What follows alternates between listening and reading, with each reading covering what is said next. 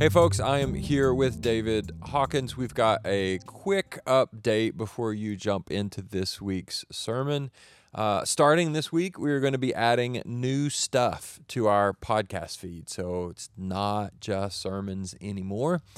The reason why we're doing that, you may be familiar with me saying things like when we get together on Sundays, it is a sacred assembly. It is a gathering of the saints. And just so you know, that is not preacherly hyperbole. Like, I mean that all the way down to my toes. When we get together, it is sacred. And so I want to use our time for the most important stuff that happens, and that only happens in sacred assemblies or happens in a unique way in sacred assemblies. So things like prayer and worship and studying the Bible and the sacraments. And, we did baptisms this past week, things like that. We are always going to do all of those things there. We're never going to not do those things. But we have time constraints. And the fact is, there's always a lot more that we want to talk about or work through. And there's just not time always. And to be clear, it's not just like the piddly leftover stuff. Like, there's always really good, exciting stuff that we're eager to share that really matters, that just doesn't get shared. And we have people asking, like, hey, what about this and what about that? And I heard about healings. Where were the stories? Or what's the box doing? What's happening in missions, et cetera, et cetera. And it's like, yeah, we really do need to tell you all those things, but we're always going to do those other things. And they end up getting cut again and again. So it seemed good to us that some extra episodes on this podcast could be a good solution. Yeah, no, totally. And it's conversational. It's not super high production. We've got a couple microphones. We're going to say some things, but I think it's meaningful. Throughout the weeks, we'll go through like stories, testimonies, have some guests. I don't know. We'll talk about worship, which I'm particularly excited about. We'll have building updates, maybe even some like question and answer. I don't know how that works. We'll highlight ministries, events, box updates, missions, things you've already said, Aaron. But really, ultimately, it's that extra space, like you said, where we can talk about these awesome and meaningful things and not have to fit it all into 60 to 70 minutes on a Sunday. Yeah, that's right. I appreciate you saying 60 to 70 as if I never go past that. All right, so stay locked into this feed. So this is not a new podcast. We're just adding to this one. So just more episodes on this one. So if you haven't already subscribed, make sure that you do. If you just pop on and grab stuff when you miss church on Sunday and you want to hear the sermon, I would say go ahead and subscribe now, because there's a bunch of stuff coming on this podcast feed that is not ever going to be discussed on a Sunday, and it's like good stuff. So if you haven't subscribed right away, thanks, folks. Thanks, guys.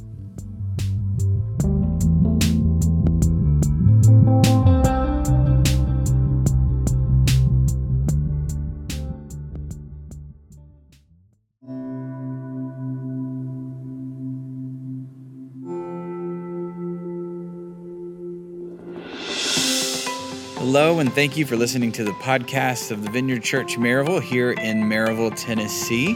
If you haven't already, you can visit our website to find out more information about our church or to find our full audio archive with all of our messages.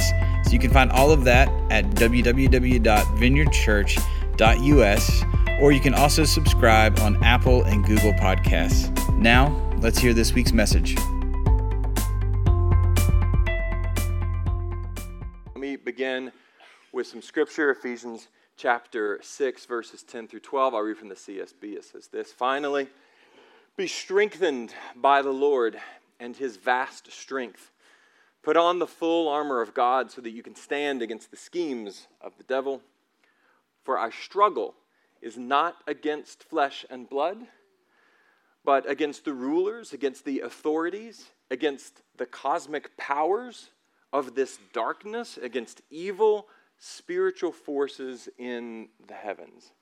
Now, you didn't like in a way that I could see because you're kind-hearted, but you may have rolled the eyes of your heart when I pulled this up and you thought, here we go with Ephesians 6, again, because we have looked to this text again and again and again. We wrestle not against flesh and blood. We wrestle not against flesh and blood. You might be tired of hearing me say it. The fact is, in our society, the last few years have been pretty fractious, pretty contentious. A lot of offense, a lot of vitriol, a lot of just angst in the broader society. And so we have been saying these words again and again. We wrestle not against flesh and blood. We wrestle not against flesh and blood. No human is your enemy. No human is your enemy. I read the Bible with a group of guys, and this week we were working through Proverbs chapter 10, and I read this proverb: hatred stirs up conflict, but love covers all offenses. And I thought, uh-oh, that doesn't speak well to the current state of our society, because there's lots of conflict, that means lots of hate, and there's lots of offense, that means not a lot of love. And so in this context, we have been saying, no human is your enemy, no human is your enemy. Okay, great. Okay, we've said it again and again. But on the other hand, we actually haven't talked about the other half of the equation, which is that we do have enemies. And we might go, oh, wait a second. We have enemies and they're not human? Like, how are we supposed to even think about that? What are we supposed to do with that? As we just read in Ephesians 6, apparently there is a devil, there are evil spiritual forces, principalities and powers, whatever in the world that is, or whatever not in the world that is, cosmic evil rulers and authorities, all lurking around. I feel like it's safe to say they lurking around in a spiritual realm that is very real, that very clearly affects our physical world, but that we don't get to see or understand, and we're at war with these things. That's a lot. In 1 Corinthians 9, Paul said, I do not box as one beating the air. That's kind of what this sounds like. Just, what are you doing? Spiritual warfare, I guess. I hope. It feels weird. Like, I know that I have a spirit. I am in a very real way a spiritual being. But I don't know about you, but my five senses only work in the physical world. But I'm at war in the spiritual world. That's a lot. It is no wonder at all that people actively ignore this reality. Subject comes up, and I'm like, nope, I'm out. And I understand it. You know, you could personally, hey, are you a Christian? Yep. Okay, what do you think about the clear biblical teaching that we are locked in a cosmic struggle with a whole pantheon of evil spiritual beings? How about them Vols? You know, like, it's like, man, you made it weird. I don't know. So you might ask me, Aaron, can you in combat defeat a great white shark? And I would say that depends almost entirely on one very important variable. Are we in the water? Or are we out of the water? Right? Because in the water, that's a silly question. That's ridiculous. I stand absolutely no chance whatsoever. Outside of the water, I like my chances. Just feel like I need to not stand next to its mouth and wait a bit, and I'm going to win. Like that. I feel like I can do that. We're talking about principalities, powers, evil, dark, invisible, cosmic, spiritual forces. It's like, yeah, that sounds like fighting the shark in the water. So, back to my first question, okay? Apparently there's this whole spiritual realm, and in that realm there is what appears to be a vast army of dark spiritual forces, and they are hell-bent, pun intended, on our destruction. They have a leader. There's a hierarchy in place. In other words, the bad guys are organized, and we can't see or understand any of it, and we're supposed to fight and win? So the question is, how are we even supposed to think about that? And typically we just go, I don't know, so I won't. I would like to submit that that's not a great strategy. How are we supposed to think about this? Now, fortunately for us, this is a very, very old question. A question that is addressed in many ways throughout the Bible, and it's a question that the church has been pondering together for a very, very long time. And going all the way back to the desert fathers, and really in simpler forms before that, the people of God, okay, our extended family in the body of Christ, have identified the three great enemies of our soul. They are the devil, the flesh, and the world. The devil, the flesh, and the world. Now, the Bible speaks a whole lot about all three.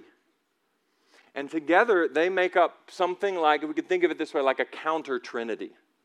Sort of an unholy trinity. The devil, the flesh, the world.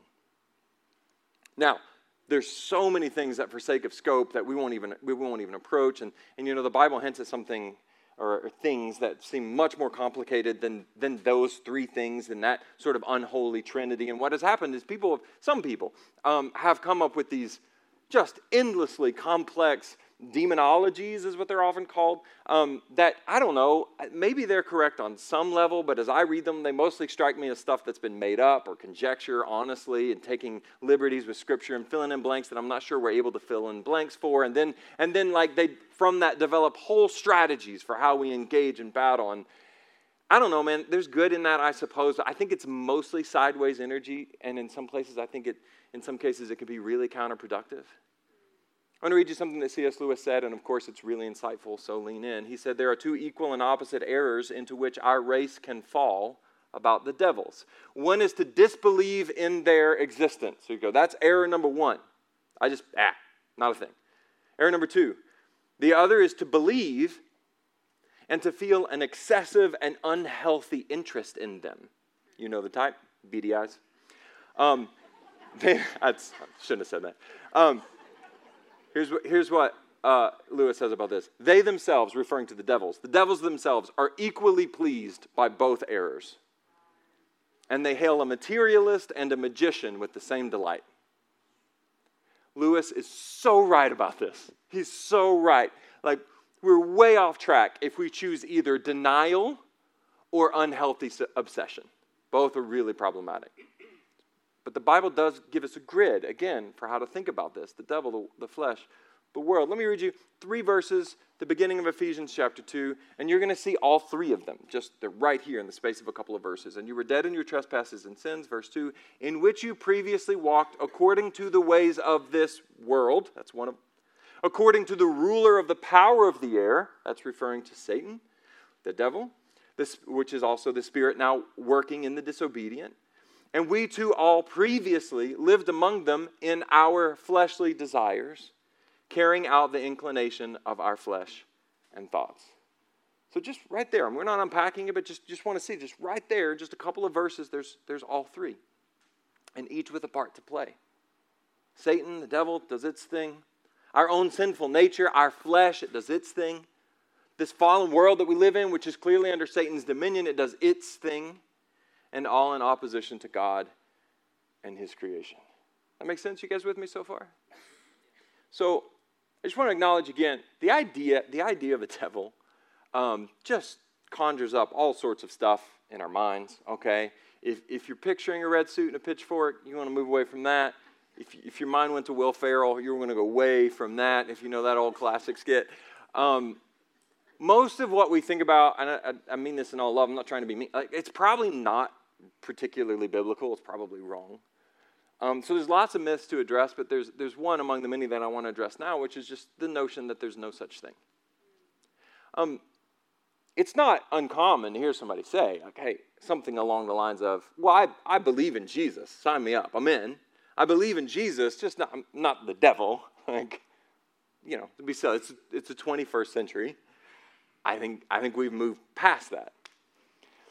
And to that, I just want to say, I really get that. I get that. I don't hear that and think, well, you rationalist, cold-hearted. No, I don't. I just think, yeah, no, I get it. This is a very weird notion. But there's sort of this inescapable reality that if you're Team Jesus, you're kind of stuck with the devil. You just are.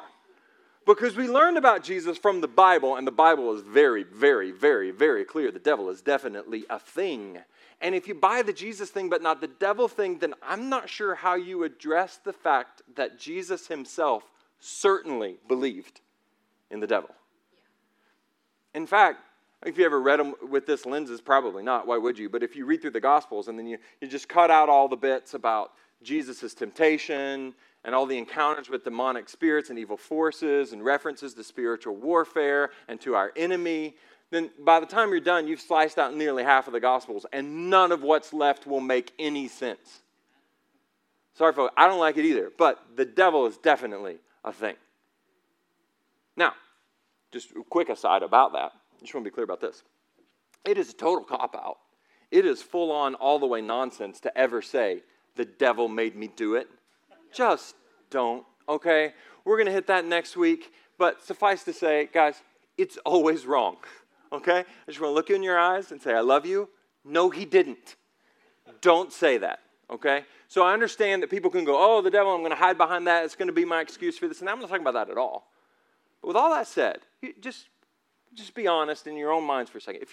If you search your own life, your own attempts to, let's say, you're good people, to be a force for good in this world, your own efforts to walk with Jesus and to love your neighbor.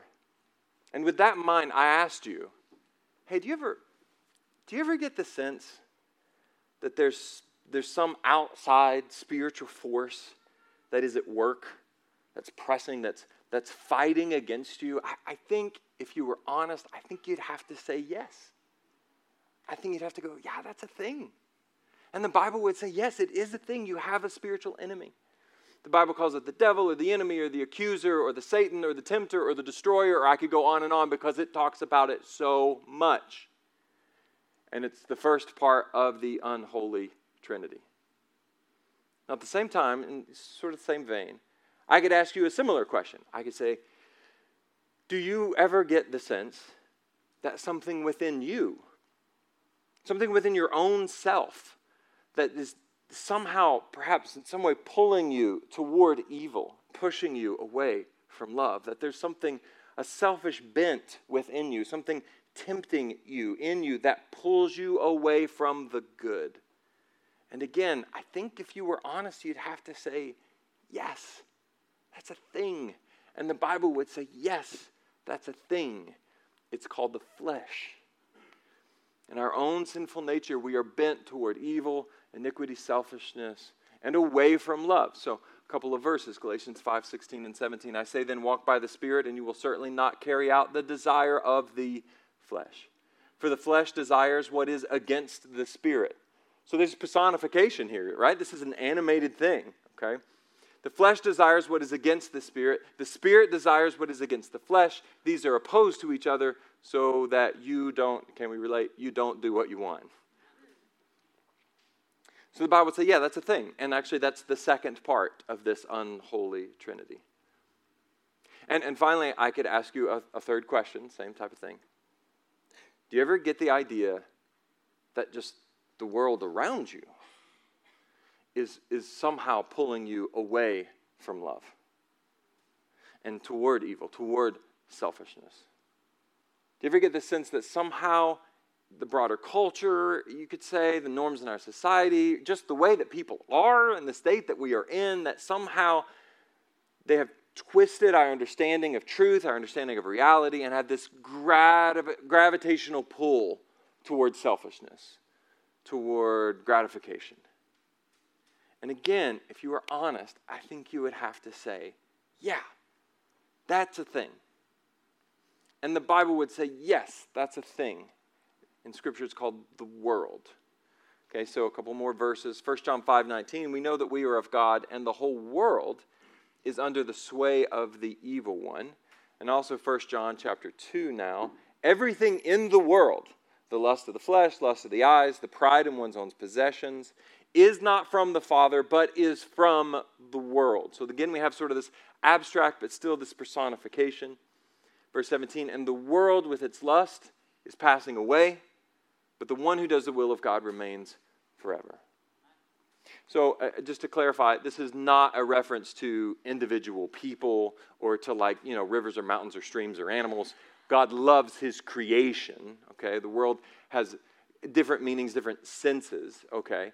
But instead, what this is referring to clearly is to the kingdom of this world. the fallen nature of our society, over which, as we just read, Satan clearly rules.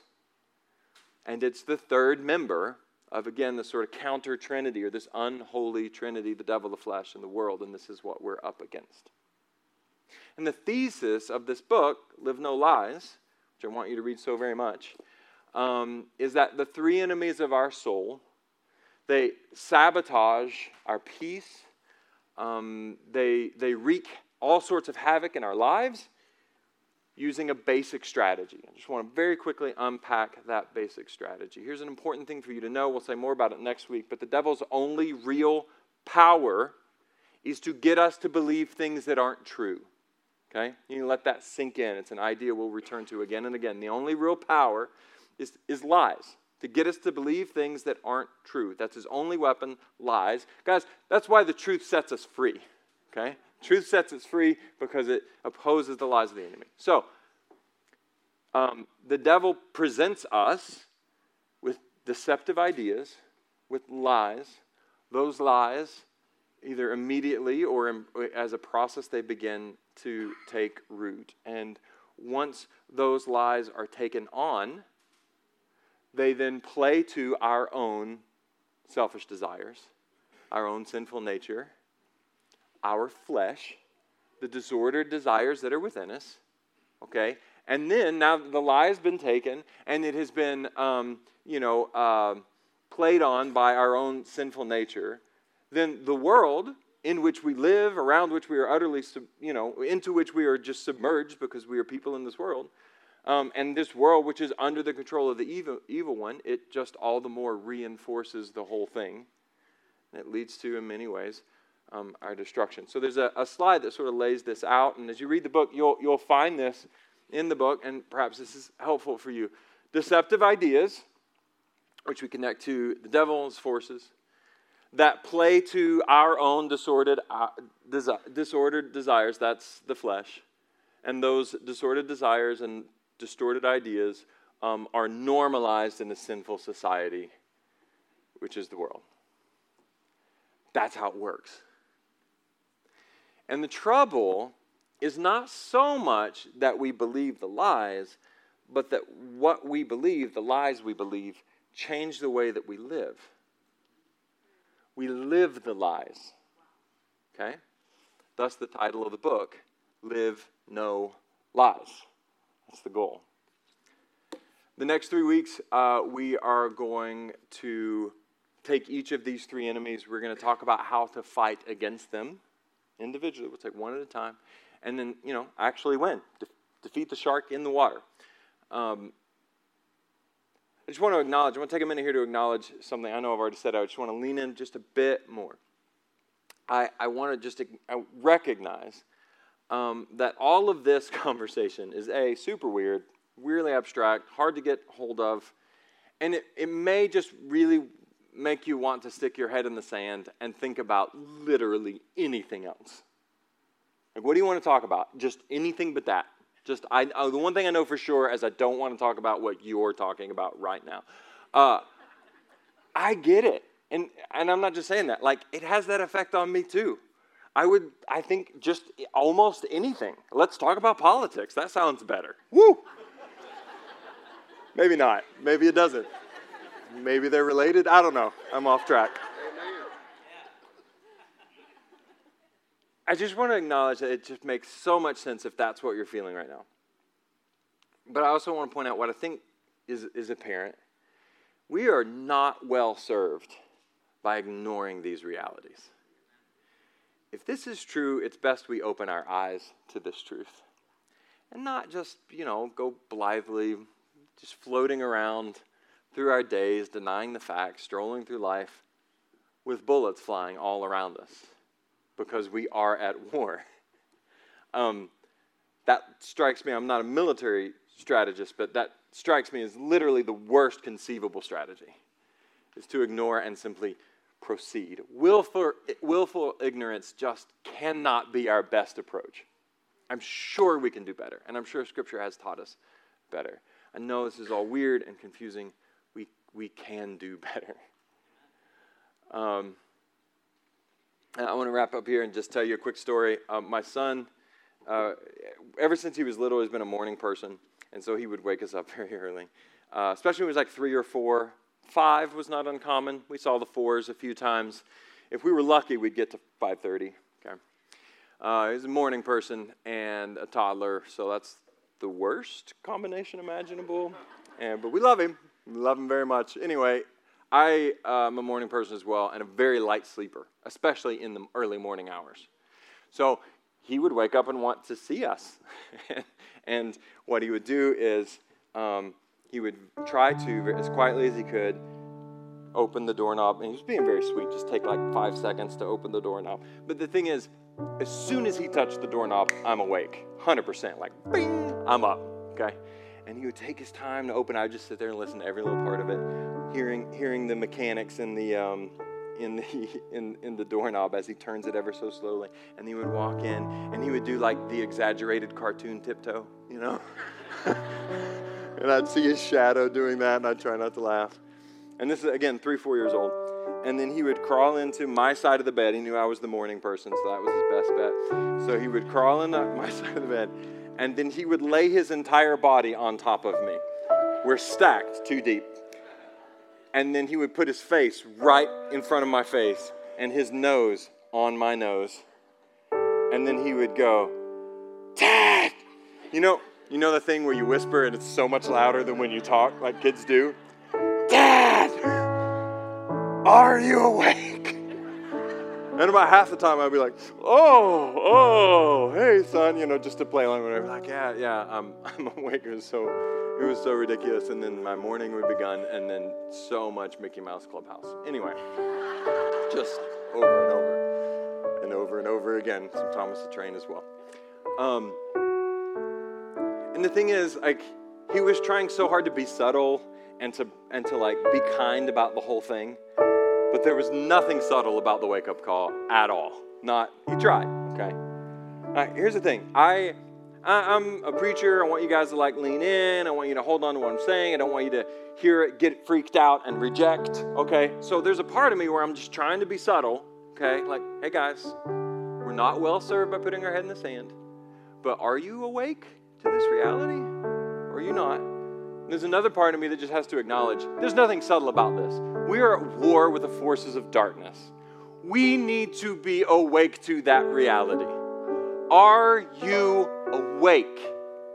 Because you can do what I was doing at the time. You can just close your eyes and pretend to be asleep. And like maybe that helps. To me, that sounds like the seedbed of another existential crisis. But are you awake?